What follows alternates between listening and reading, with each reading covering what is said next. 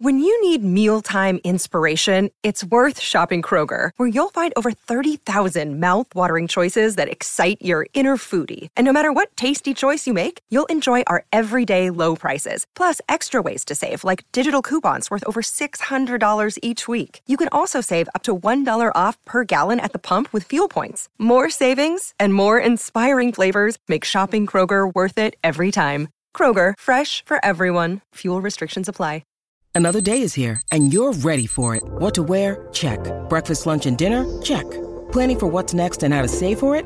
That's where Bank of America can help. For your financial to-dos, Bank of America has experts ready to help get you closer to your goals. Get started at one of our local financial centers or 24/7 in our mobile banking app. Find a location near you at bankofamerica.com/talktous. What would you like the power to do? Mobile banking requires downloading the app and is only available for select devices. Message and data rates may apply. Bank of America N.A., member FDIC.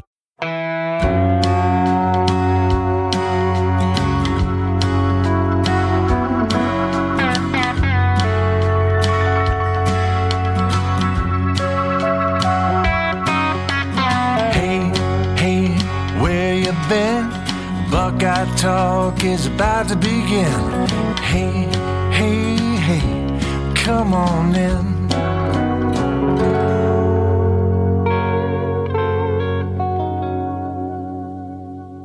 Welcome to Buckeye Talk. It's the Tuesday Daily Pod. I'm Nathan Baird from Cleveland.com along with Stephen Means. Doug Lesmerises on furlough this week. He'll be back with us next week, yelling at us, telling us how stupid we are. It'll be just like the good old days, good old times. Stephen, what are you most looking forward to about a week of podcasts without Doug? Honestly, I'm looking forward to everybody being at the same volume, and not having to mess with my volume every 2 seconds because I can go from a normal size to basically having to have it on mute and still be able to hear everybody easily. So we've done it before. I thought it went pretty successful without Doug when we were all at the same volume at a reasonable pace where no one was going deaf. So let's do it again. We just got to do it 4 more times. I was processing the podcast last night, and if you watch the audio waves as they show up on the recording, it kind of varies back and forth between like Roger Bannister the day he ran the under 4-minute mile for the first time. So like just the premium peak of human condition to like a barely faint whisper, like you're 140 years old and you've had 12 strokes and there's no reason for you to still be alive. That's kind of what the variance is between the volume between essentially you and Doug. And then I'm somewhere in the middle usually. So maybe that'll be a little bit more normalized this week. The thing that I'm most looking forward, or I'm going to miss the most about Doug not being here to do the pod, is that Doug won't be here to do the pod. I have to do all the processing of the pod this week. So that's the thing that I miss the most, and I look forward to him coming back and taking that. Although I think I'm actually going to be doing it a little bit more in the future because Doug has some projects he's hoping to be working on. So that might be something that through the rest of the summer you guys get me a little bit more on the intro than you do Doug. We've had an off season kind of bereft of any kind of college football news other than this sort of speculative news about COVID-19 and the shutdown and what teams are doing during the shutdown and what it means. We're not getting a lot of like roster updates about either Ohio State football or other teams. And either fortunately or unfortunately, depending on how you feel about it, or I suppose Clemson had I'm going to say an unfortunate roster update today. Justin Ross out for the season, and I think it's terrible whenever guys can't play, and especially in a way if it's because of something that isn't like injury related necessarily. Steven, can you kind of fill people in on what we just found this out like within the last half hour, or at least the news kind of started trickling out on social media from the Clemson beat because I think they were talking to Dabo today, but what is the situation with Justin Ross, and now why is this someone that Ohio State now doesn't have to think about as far as being in this potential rematch equation if they can get into the playoff again against Clemson? Yeah, so apparently he missed the last 2 weeks of spring football, if that's what you want to call, 12 days of spring football, the last 2 weeks or whatever. The last few weeks of workouts, winter workouts is probably what it was. going into spring football because he was having some stingers in his neck and whatnot. And he was scheduled to have surgery anyway in June, but an X-ray revealed that it was a little worse than they maybe anticipated, being a congenital fusion in his neck and spine, which is it was something he was born with. And so because of that, he's going to miss the entire 2020 season, which means if we're going to be honest here, his college football career is probably over because, as Dabo hinted to in that same press conference, he's going to have a decision to make in January when he's eligible for the NFL draft, and he was projected to be a first-round pick in that draft. So I don't see a route where if he's able to completely bounce back from this and be healthy, I don't know if he ever plays another snap again in a Clemson Tiger uniform. Right, and you hope that this is something they can fix and something where he can come back and get an NFL career going. It's scary when you start talking about the spine, and I've skated through my almost 42 years and never had any kind of serious injury. I played sports terribly when I was younger, mostly baseball, as you guys probably expect. I did play some football. I never had a significant injury. I've never broken a bone. I've never really sprained, fractures, any of those things. Like, I've never had them. So my perspective is a little bit skewed there. But when you start talking about, I hear the words like congenital spinal fusion. That's a whole nother level to me, as opposed to, he tore his ACL, even, because we've seen so many guys, they go in, they stitch them up. Sometimes they're back before the end of the season, if this kind of time frame, and he gets to pretty easily go and resume his career and have a strong career a lot of times. These kind of things, though, where you start talking about, one wrong hit and you don't get to walk again, very different scenario. Especially when it's not something that happened on the football field is why you were injured in the first place. This is something that you've already been dealing with, and because of something else that happened, you fell into and kind of found out that, this has been a thing for a while now. It's just whatever bump you had activated it. And so this is, no longer just a football situation for him. So hopefully, he's able to recover fully and continue to have a football career. The really good thing here is that sometimes injuries like this aren't discovered until the worst case scenario happens. Yeah. We've seen this before with guys who had heart conditions and they collapse and they don't get up. And I'm glad that they were able to catch this as early as they did. And hopefully Justin Ross gets to come back and have a strong athletic career, even if it doesn't get to be in college anymore. But I know that's not Ohio State, but we talk about Clemson a lot on this podcast, and that was an update that just happened. So you'll all be hearing this Tuesday morning after we post it. But we thought that was something worth talking about, just because that's a opponent that is so present in Ohio State's consciousness. And moving from that, we're going to go into a topic that our texters already received. If you're not already a text subscriber, look for the links in our Twitter bios or text to 614-350-3315. You can just sign up that way and send us a text. We'll get you going. It's a 2-week free trial, $3.99 a month after that. We think it's really worth it, especially with the daily podcast. We make sure everyone's involved with those, but you're also getting the quick news and analysis, breaking news and our analysis of those things as they happen around the program. You're getting now daily recruiting updates from Steven and kind of the group that we have that's building there. So please sign up if you haven't already, because we think it really adds a lot of value, and frankly, it helps us do our job going into the fall when hopefully we're getting to make some road trips and things like that. That still remains to be seen. But today's question was, it's another scheduling question. Basically, if Ohio State had to schedule a non-conference home and home with a top 15 program, who would you pick?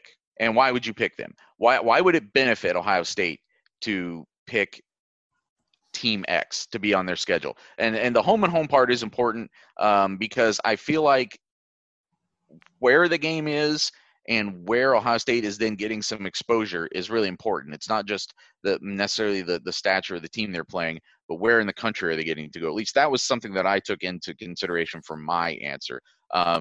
Stephen, I guess before we talk about who we picked, just kind of more broadly, when you hear a question like that, what are the factors that come into your mind as you're trying to pick what team Ohio State should go up against? So here are my rules for mine. One, I was Xing off any SEC school. I just threw that out the book because I just think there's really only one SEC school when you think about Ohio State fans that they would want to see that with, and it's Alabama. And I just don't think that's the best idea in mind to be playing a school that you might end up seeing down the road in the college football playoff.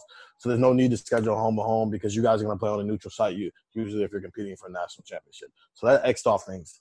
But then I also looked at, teams that, for a conversation we talked about earlier, teams that could be Big Ten teams and probably should be Big Ten teams because, similar environment, similar, programs. And if they were a Big Ten team, could they, I guess, raise the level of the conference or give Ohio State a worthy opponent within the conference?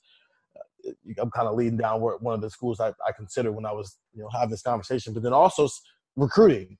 If it's a home and home, this is an opportunity for Ohio State to use their away game that year to, get into some areas that maybe they've already started knocking on the door in. Now they can go full-fledged because now there's going to be a whole week where they're going to be preparing to play a team that's out there, and they can use it as a recruiting week out in that area, wherever it is. Well, I will say that to your first point, our texters couldn't disagree with you more as to there only being one SEC team they want to play. We got a lot of responses, and almost all of it had to do with the SEC. But we'll come back to that in a second.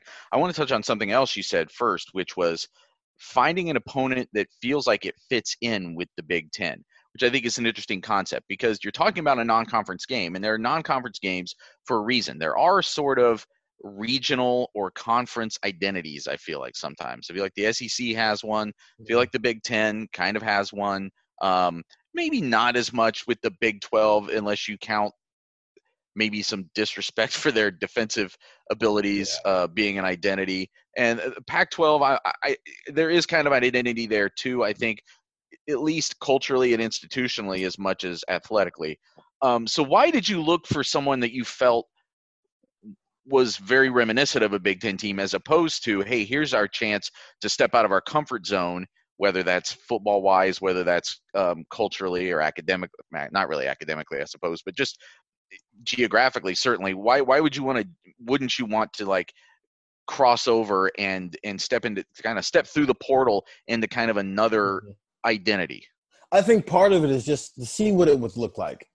A lot of time with Big Ten teams, a lot of time it's not, contractually a home and home situation unless they're in the same, division. Then usually, you pay Penn State at home, and then you pay them on the road, and you play them at home and then on the road. But just to see what certain things would look like if you were playing this team on a yearly basis, even though you get 2 years to see how things would look if they played this team X, see if they would fit in, if they're playing against, the cream of the crop of the Big Ten, see where they fall into that. And I think that's an interesting thing to me than just some one-off of, oh, we're going to give you a game and then we're going to give us a game and then we're going to move on.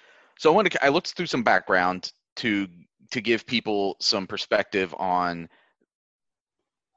who actually gets what non-conference games actually get played, especially by teams that are in playoff contention or aspire to playoff contention. So I looked back at all 6 years of the playoff.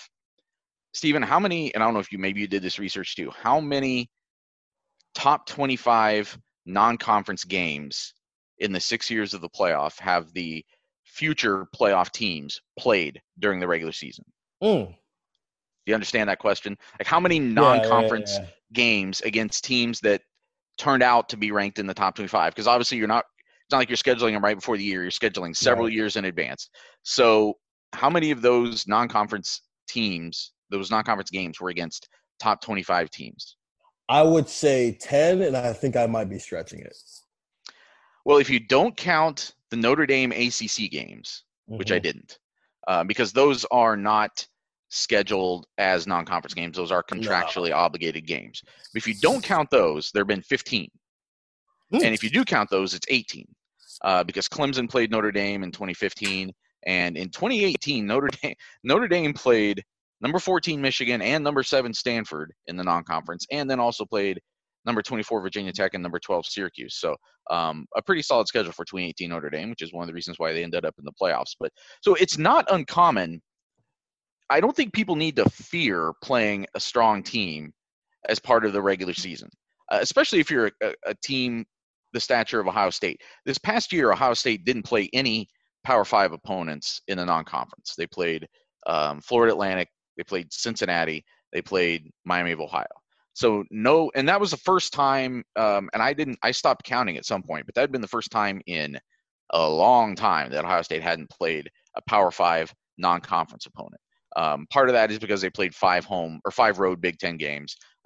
So you can argue that that takes the place of playing a better non-conference opponent at home, I suppose. But really common for Ohio State to play at least one solid team in the regular season. In fact, I'm looking back to 2018, they played number 15 TCU in addition to Oregon State. 2017, number 5 Oklahoma. 2016, 14 Oklahoma. 2010, 12 Miami. 2009, 3 USC. 2008, number 1 USC. 2006, number 2 Texas. 2005, number 2 Texas. 2003, number 17 Washington. Number 24 NC State. So it's pretty regular that they will play either a team that is in the top 25 or a team that has the stature program that is traditionally somewhere in that mix. There was a couple years, obviously they played Virginia Tech and lost at home to Virginia Tech in the year that they went on to win the national championship. So all of that background to kind of bring up a long-winded question for you, which is, as you were considering this non-conference opponent, how much did either enhancing Ohio State's playoff resume play into it, or how much were you wary of adding or assuming that Ohio State would be wary of adding too good of an opponent to potentially create a stumbling block on getting it to the playoff?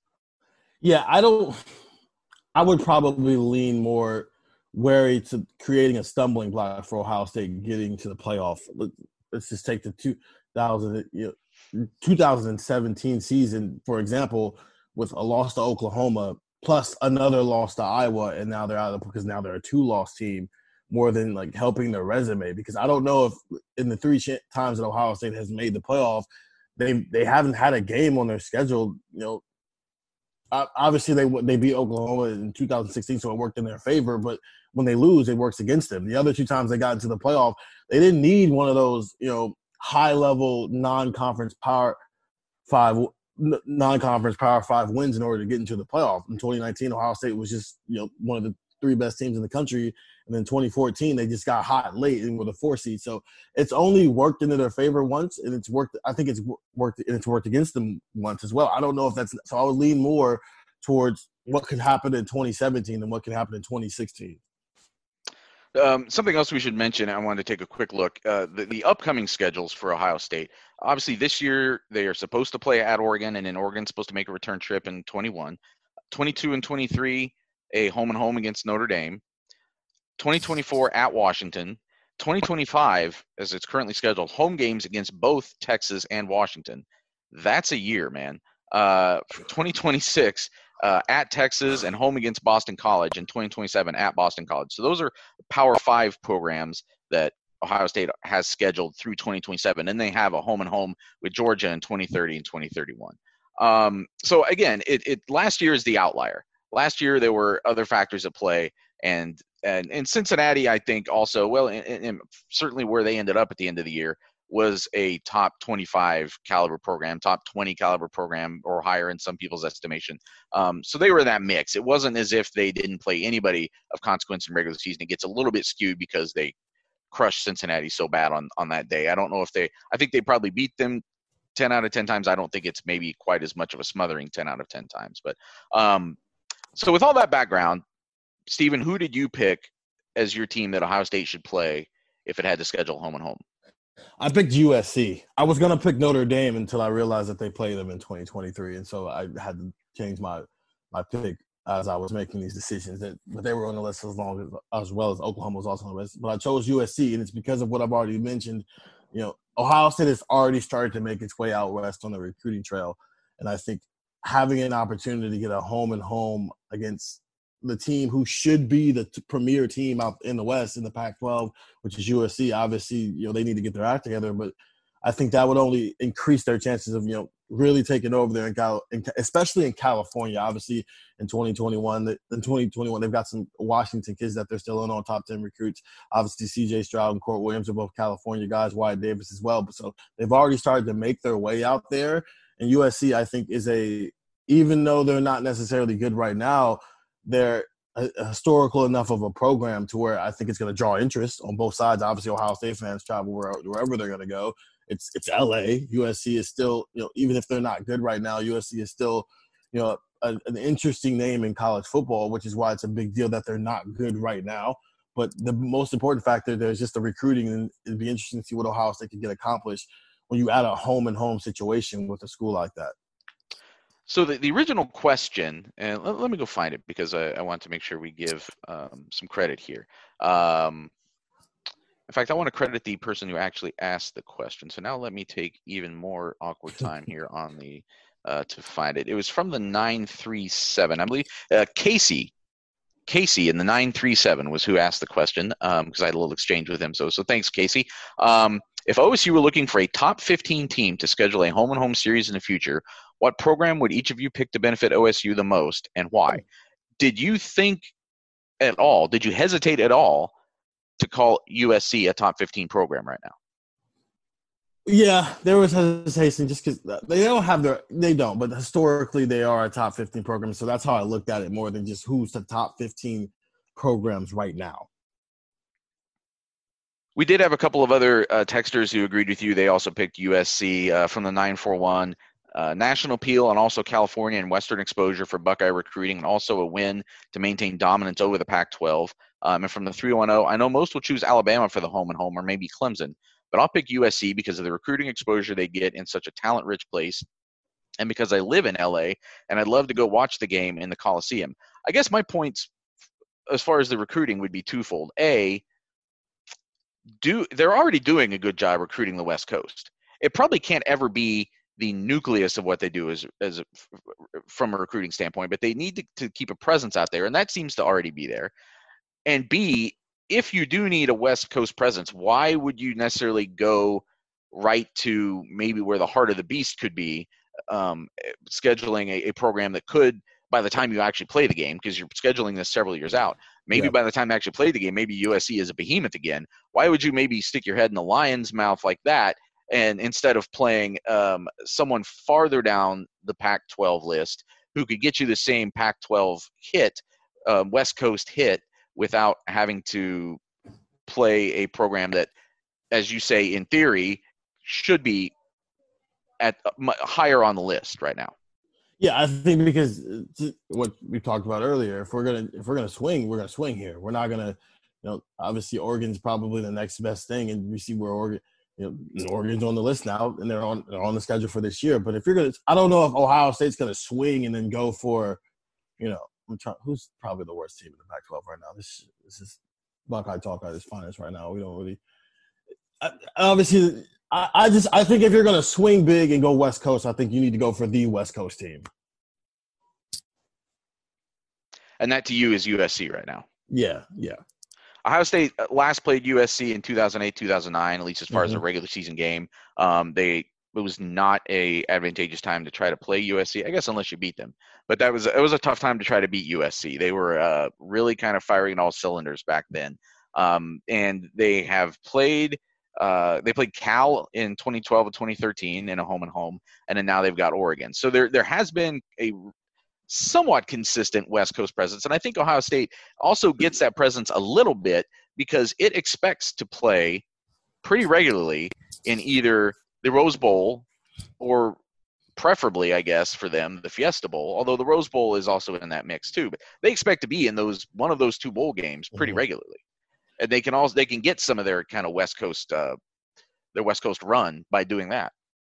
Yeah, but also, in the world where the college football playoff exists now, the Rose Bowl is not the goal, and not even the Fiesta Bowl is not even the goal at this point. It just, if it just so happens to be a year where those two bowl games fall within the college football playoff, then yes, it would be great to go to one of those cities. But in a world where that's no longer your goal, having that on your regular season schedule, a planned trip out to California kind of replaces what used to be the goal of win the Big Ten and play in the Rose Bowl.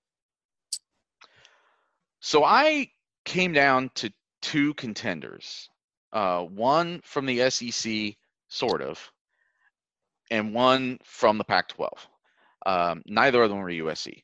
The one that I didn't pick of my two finalists was Texas A&M. I wanted a program that had a top 15 pedigree, but you also I think want a program that doesn't have top 15 results year in and year out, because I think there is a point at which that can be counterproductive. And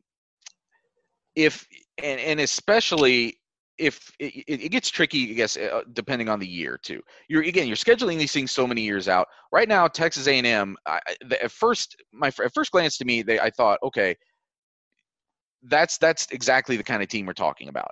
But then I looked at the actual results. Texas A&M has been ranked in the top 10 in 7 of the last 20 seasons. At some point in the year, they peaked in the top 10 in the last 20 seasons. They've been in the top 16 in 10 of the last 20, and in the top 20 at some point in the season in 13 of the last 20 seasons. In the last 20 seasons, how many 10-win seasons does Texas A&M have? I would say 3 and 1. 2 can't. One 10-win season in the last 20 years. And only 5 times did they end the season ranked at all, out of the 13 times the last 20 where they were at least in the top 20 at some point during the season. But only a quarter of the time in the last 20 years does Texas A&M end the season ranked. So I think Texas A&M is one of those teams that gets the benefit of the doubt, and it's probably from people like me as much as anybody, people filling out their ballot, that seems like a team that's supposed to be good. I mean, they're in the SEC now. Texas A&M's recruiting brace. You got Johnny Manziel in your recent history. You got Jimbo Fisher there now, a national championship head coach, and they're not that great. They're basically Iowa, right? Like they're that 8-9 win team that doesn't really live up to the national expectations. Now they're playing an SEC schedule the way that an Iowa or somebody doesn't have to, but go ahead, finish. But still, just not. I felt like I disqualified them because I felt like it didn't live up to the spirit of the question, which is this team does need to be somewhat good. It can't just be a walkover team, and it can't just be a team that's fake top 15. And Texas A&M, if someone tries to say that they're a top 15 program, I think right now I'd say that they're fake top 15. Oh, they're fake top 10 because they're good at beating the teams they're supposed to get, but then they lose to everybody you think they would lose to. And so whenever, Johnny Manziel comes into the picture and all of a sudden you get that one win over Alabama, and then Alabama comes in and rolls over you for the next 7 years. So they're the definition of fake when you talk about teams who beat who they're supposed to be, but then they also lose who they're supposed to lose to. So I didn't write off the SEC completely because obviously I considered Texas A&M.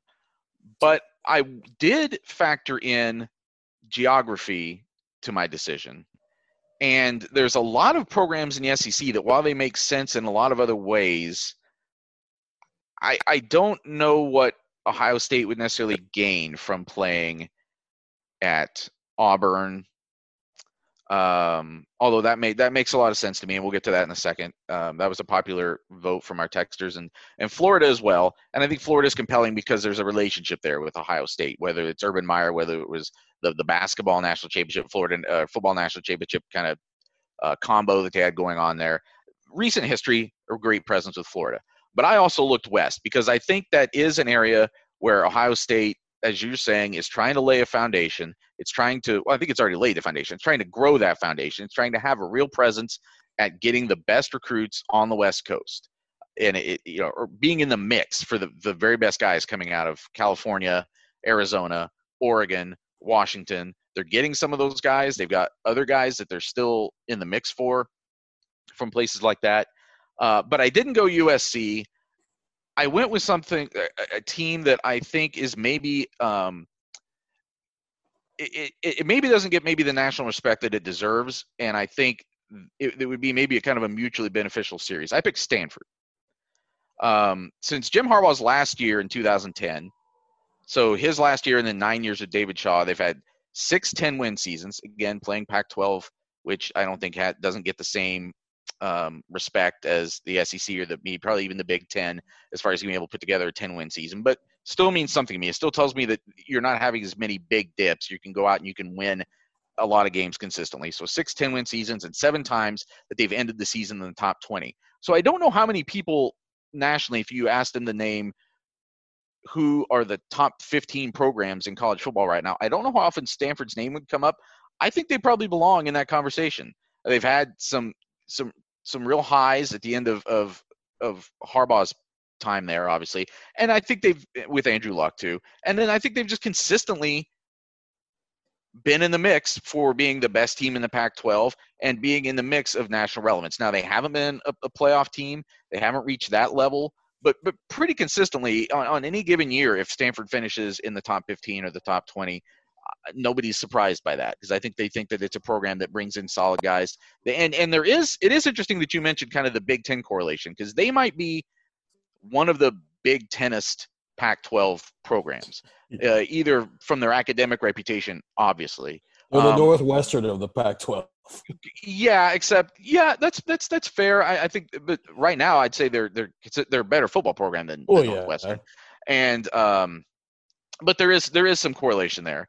Although USC, I believe, is also a private school, so it's Northwestern's kind of the outlier here. It's not necessarily the same way out west. I think they look at their colleges a little bit differently, but and then also just kind of the way that Stanford plays football too. I mean, I think they're seen as a place that knows how to bring in and develop positions like offensive line, tight ends, like those. It would just be an interesting style of. It wouldn't be necessarily a contrast of styles. It would be interesting to get a Big Ten style of game potentially, even though you're going out to the West Coast to play that game. But I did ultimately decide that I thought they should try to go to the West Coast, because I think, and I'm going to write about this on the site, but I feel like it's maybe I've been holding off till we maybe get a better idea exactly what's going to happen with the Oregon game. I have a feeling they're going to, unless they go to an all-conference schedule, they're going to try to find a way to play this Oregon game.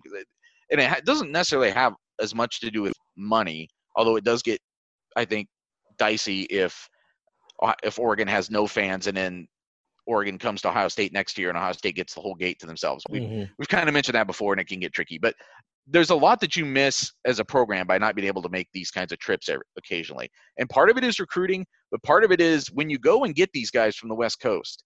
You know, we talked to some of these guys last year in Arizona. I remember talking to Enoch Vamahi, whose family had not been able to see him play at this point. I know he's still pretty young, but they've never been to a game in person because they're from Hawaii.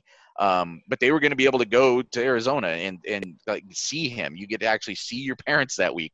And like, there's a lot of guys that they're pulling from the West Coast, from places like Idaho or Washington or Oregon or Colorado. Like, if you can throw them a bone once in their 4 or 5 years and get them a game out West, and again, they usually do it through the bowl process, through the playoff process, but you can't bank on that. If you can get them another game out there, just give them one more chance for their families to be able to come see them a little bit more easily. That's not your primary concern. It wasn't the primary thing that I put on this list, because I think the recruiting presence is huge, but I also thought that was a reason to try to go West. So I thought it's interesting that we both looked West Coast, even though maybe we just both want to get on a plane and go West to see some football. Yeah, I think that's what it is. I think it's for selfish reasons only. I think it's also pretty interesting to see how much we thought about this, because as a fan, you're probably just thinking, I want Alabama, I want Clemson, I want Oklahoma, I want those guys so we can prove to the world that we are the best team and the best football program in the country.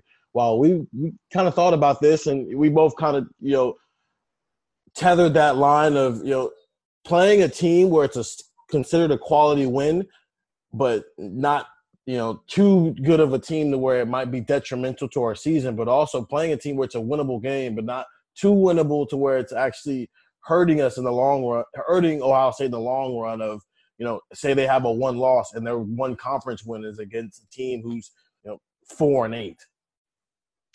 We're going to get into what the Texers had to say, because they looked at this in a completely different way than we did. Oh, yeah. And I think where they're probably going. But we're going to come back from the break and get more into that. You're listening to the Daily Pod on Buckeye Talk. All right, we are back on Buckeye Talk. I asked our text subscribers, and those of you who are already subscribers, thanks again for signing up. I asked this question to them: who, if you had to schedule a home and home with a top 15 program, who would you pick and why? And the most popular answer was some version of some SEC team. Some of them said, go get an elite SEC team. Some of them said, go get like a second tier SEC team. So basically take I guess Alabama off the top, and I guess right now you'd take LSU off the top, but I would maybe still put them in that second tier just because they had the one great season, but now they've got to regroup and do it again. So I kind of took that second tier answer to mean just not Alabama, maybe not Georgia, although Ohio State is going to play Georgia pretty soon. So that was by far and away the most popular answer. And I thought it was interesting because, I'm obviously still in kind of still learning about Ohio State football and its recent history. Steven, do you know the last time Ohio State played a regular season game against an SEC team? It's probably – I do not know that. I'm not going to try to guess. Let me ask you this. What year were you born? I was born in 94. Yeah, I was not on this planet when it happened. You were not on this planet. And I was, I believe – I'm trying to do the math. I think I was in 5th grade. It would have been the fall of 1988. In 1987-88, they played LSU in a home-and-home. They had a 13-13 tie at number 4 LSU in 87, and they won 36-33 at home against number 7 LSU in 1988. And that's the last time Ohio State has played a regular season game against an SEC program. They've played them in 11 bowl games since then. 11 bowl games since then, and they're 2-9 in those games, but they've won 2 of the last 3 meetings against an SEC team in a bowl game. Steven, does that surprise you at all that this fan base is – well, actually, I guess I should just go ahead and say. Then we start naming like actual teams, the top 2 vote getters were Florida with 8 and Auburn with 5. And I think that kind of goes – they're trying to thread that needle that we were talking about of like a program that, okay, they're top 15, there's prestige. Maybe the top 15-ness and the prestige are warranted. Maybe they're not. Because I think as we get to some of these responses, it was people who were looking for, hey, this team is thought of as being really good, but maybe they're actually not that good, and Ohio State wouldn't have that much to fear from them. But that's overwhelmingly the votes were, when people were getting specific, they were those 3 ideas. Just some SEC team or Florida or Auburn. Does that surprise you that there was that much support from the Ohio State fan base to get an SEC team on the schedule? No, it's not. Ohio State fans hate the SEC. And they'll tell you that. I mean, that's a known thing at this point. They think ESPN has bias towards the SEC. They hate everything about the SEC, which is why in 2014, when Ohio State won that national championship, it was made so much sweeter that they went through Alabama to do it. The SEC of all SEC teams in order to do it. And a lot of that has to do with what happened against Florida in the national championship. Some of that has to do with what happened against LSU in the national championship game. But some of that is just Ohio State fans don't like the SEC. So I'm not surprised at all that there are Ohio State fans who want to beat up on the SEC. So I'm going to go to Casey, who gave us the question for his answer. For me, I would choose between Florida and LSU. It would benefit Ohio State by having a top-tier SEC opponent to help their resume and also help them even more when it comes to recruiting the South. Scheduling a national power from the SEC has to be the answer, as it is always the best overall conference and always has deep recruiting roots in state for Ohio State to compete against. My other motivation for this is being able to have another stab at these college football blue bloods head-to-head. The last time we saw Ohio State play either one of them, they got crushed by Urban Meyer at Florida and Les Miles at LSU. And I'm going to go into some other people who basically said some SEC team. Give us the SEC. We're ready to play the SEC. From the 614, I'd really like to see a home-and-home with the SEC, specifically Auburn. I don't recall OSU playing Auburn anytime recently, and I'd like to win the Natty by going through Auburn, Alabama, Clemson, Penn State, Michigan, and Wisconsin. That would be pretty amazing. I'm not exactly sure how that schedule would line up. I guess no, there's no way that schedule would line up. But I appreciate your sentiment. Maybe if they go to an 18 playoff, maybe something like that would be on the table where you'd have to play Clemson, Alabama, and Auburn. But anyway, from Smoky Mango in the 614, I would schedule any top-tier SEC program for the playoff era: Bama, LSU, Georgia, or Florida. Bama will never go for it, so you're left with LSU, Georgia, and Florida.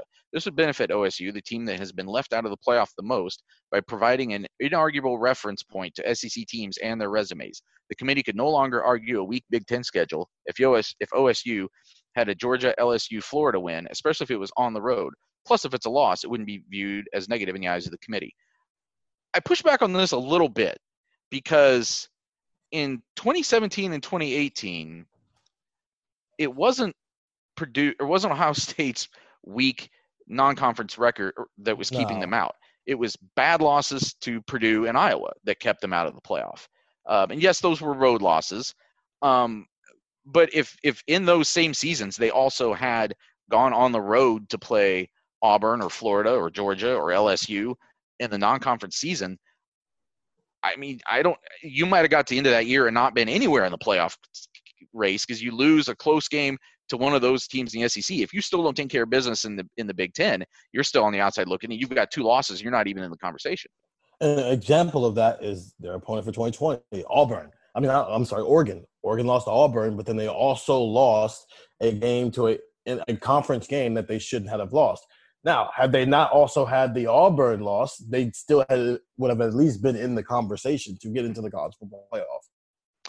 Yeah, and I guess I still look at it as that is still more of it was still that Oregon didn't take care of its business in the Pac-12 more than it lost the road game at Auburn. Because I think if Oregon had played a bad non-conference game, if they had a walkover win at home and still lost the Pac-12 game they lost, I don't think they're the 4th team that gets in the playoff either. No, you're right. But losing to Auburn on top of the bad conference loss doesn't help your case.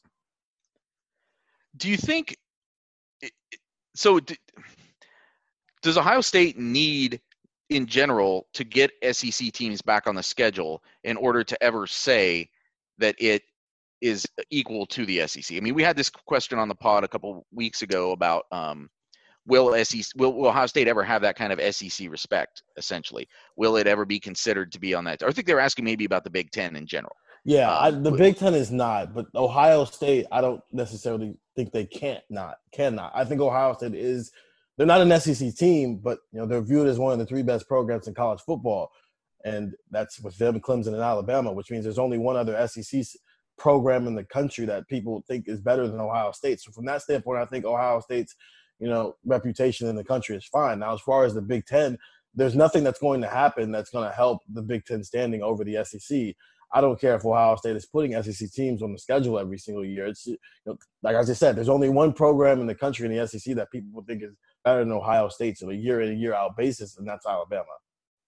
So among people who were actually picking a team, which was the question we asked, how many votes who do you think had more votes, Clemson or Alabama?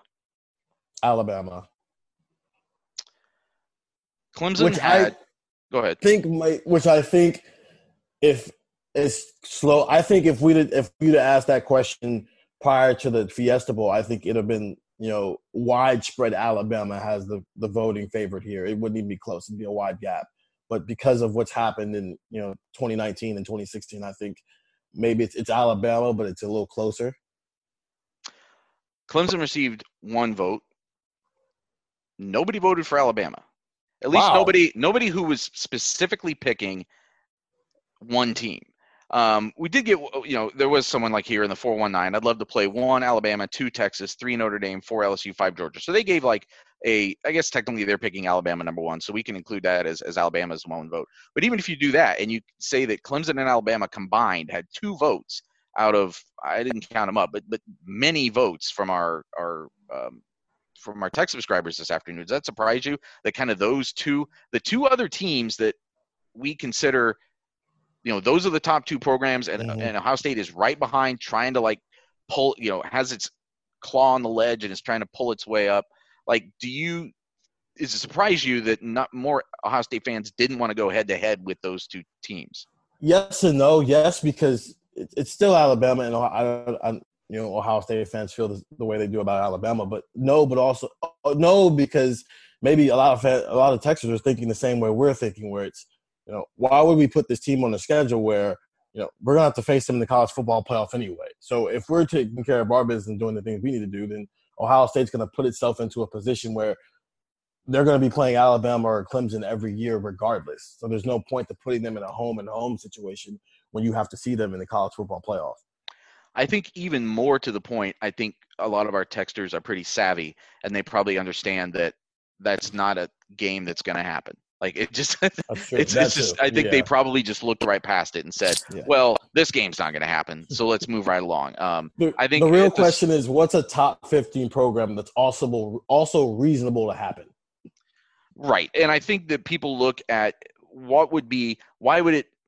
is there more that a team would lose from a game like that than what they would gain from it? I mean, it's one of those games that when you lose it, if you lose it, and right now nobody expects to go into Alabama or into Clemson or into Ohio Stadium and beat them, even if you're one of those other three teams. I think those three teams have really kind of separated in that way, as we've talked about many times.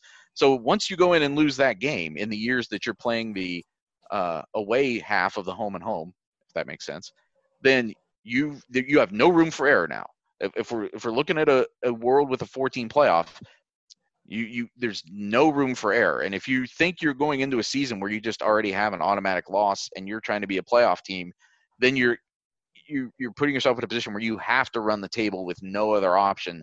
And I think all of those programs are probably hesitant to do that. Now, in a future where there's an 18 playoff and there's a little bit more leeway and maybe you can get in with a second loss, a game like that might end up on one of these schedules. And I think it would be really interesting and good for college football if you could do that. Find a way, play Clemson in Georgia, or in Atlanta, I should say, or play Alabama in Dallas or something. I don't know. I mean, but just find some way to get on the same field as them. I see the value of that, but I think I understand right now why that's not something that is on the table. I agree with that. In a world where there's only 4 spots, you can't put yourself at a disadvantage if you don't have to. So going to kind of what you just said, find the top 15 program that is plausible. Florida was the single highest vote getter among people who are actually naming a team. From the 317, I think Florida is a perfect mix of SEC blue blood who still garners enough respect every year to be a top-tier win for OSU. However, they're still slightly down relative to Alabama and Georgia, so OSU would be favored and reduce the chances of taking a loss. I think under my logic, Auburn could be interchange with Florida here. And that's important to mention here because Auburn was the next highest team. I think Florida had 8 votes. Auburn had 5 votes. So nobody else had more than 3. So those were the 2 teams that I think this fan base wants to play the SEC, but they don't want to play Alabama, or they assume they can't. But they want to play a team that they want to win that they know will have some value. That there's no reason to schedule a game that, or I think even more importantly, right, a loss that could have some value. If you go on the road and you lose to Auburn or Florida, or even if you lose to them at home in August or September, it's a game that can still have value for you. If you run the table the rest of the season, that's not the loss that might keep you out of the playoff. You're right, because of the level of that's a quality loss over. You almost ask, what's a quality loss over a bad win, basically. Evan in Oregon says, I'm picking Florida, a solid SEC team that is undoubtedly on a lower tier than the Bucks. From the 216, Florida, there's some history from the mid-2000s and from Florida fans still mad about Meyer. It's a quality SEC program, good recruiting opportunity. He also mentioned Georgia Tech, but I think that had as much to do with just – I think he's in Atlanta or he wants – Joseph – sorry, I should read the end of the text. Joseph in Atlanta. So he wants it to be in the home city. But I also think that's something that maybe you could factor into this is pick a destination for your fan base. Atlanta would be a city that I think Ohio State fans would enjoy. Although, again, with the Peach Bowl there, it's something that they plausibly get to do every couple of years if they're in that playoff conversation. Looking at some other answers, Notre Dame was a popular answer.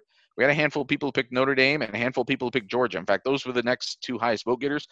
Good news, guys. You're going to get to make road trips to both of those places here in the very near future for Notre Dame and farther down the line. From the 919, Notre Dame, it would be a Midwest rivalry producing lots of excitement, and it would prevent Notre Dame from making the playoffs by taking an easy ACC light schedule, although they are playing Clemson in 2020. Some other teams from the 484, Georgia, because then the Bucks could beat up on them and you yo-yos wouldn't keep referring to them in the same strata as Alabama, OSU, and Clemson. They only made the playoffs once. They're good, not great program. They won't even win the East this year. Florida returns to the top of the East. But then that's what I think is interesting, and I appreciate that we are sometimes yo-yos, and I was wrong last year about Georgia. I thought that they would be better, although they weren't that far out of the playoff conversation. And this again kind of goes back to the conversation we were having between the Big Ten and the SEC, because I think it's a little bit dangerous. Dangerous isn't the right word, but when you schedule these games 6, 7, 10, 50 years in advance, whatever it is they're doing now. Somebody could have scheduled a non-conference game with LSU 10 years ago or 5 years ago, and it wouldn't have seemed like the kind of imposing, intimidating game that it turned out to be last year. Somebody who had to go into LSU as a non-conference opponent last year, if Ohio State had scheduled that game last year, would have been a hell of a game for the rest of us, but I don't know if it would have been the most prudent decision from setting up a schedule to try to get to the playoff. And to that point of why, to the point of they make these schedules, sometimes 10 years out in advance. Part of why I picked USC is because of that. Yes, USC is not where it needs to be right now, but they seem to looks like they're starting to make some moves that are competent.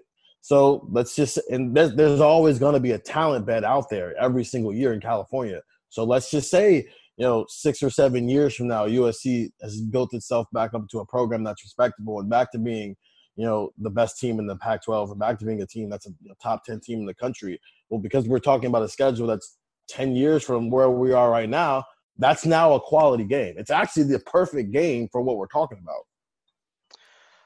Only one texter agreeing with me by picking Stanford. This is from the 408, and they gave several reasons. 1, similar academically. 2, showcase California kids. 3, bring the band and show Stanford how a band should perform. 4, programs that do it the right way. 5, schedule other sports to play Stanford that week/weekend, and like the politicians do, used it as a bank deposit for fundraising.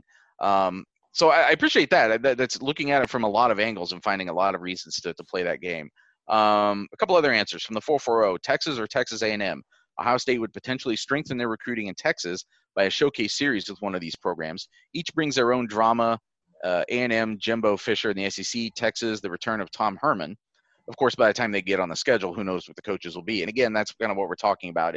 You almost want to pick a team that you think will be impressive and have a value for you, win or lose, because you don't know what year it's going to be. In fact, right now we do know it's going to be. Probably the earliest a game like this would be played would be 2028. So you're kind of looking 8 years into the future and saying, who is still going to be considered a top 15 program at that time? Or I guess in your case, will again be considered a top 15 program and have value either way for Ohio State at that point. And then at that point, you're asking, what teams are sustainable and what teams have coaches where this is maybe a stepping stone. So this obviously Minnesota's not a non-conference team, but for the sake of making this argument here, what PJ Fleck is a Minnesota's an example of put Minnesota as a non-conference team where PJ Fleck is obviously a coach on the rise here, but Minnesota could be a stepping stone or he could be building something there.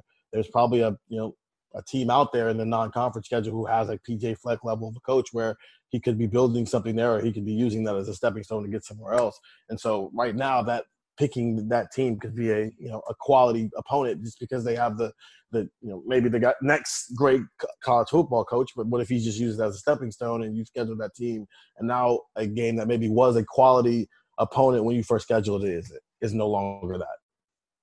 With something to keep an eye on because I think, like I said, there's a gap right now starting in 2027. They've or 2028. They've scheduled all the way up through 2027 as far as at least having one non-conference Power 5 team. So I think I'd be surprised if they add another big opponent in any of those seasons, but we'll see because, like I said, there's the year coming up where they play both Texas and Washington, or at least they're scheduled to at this point.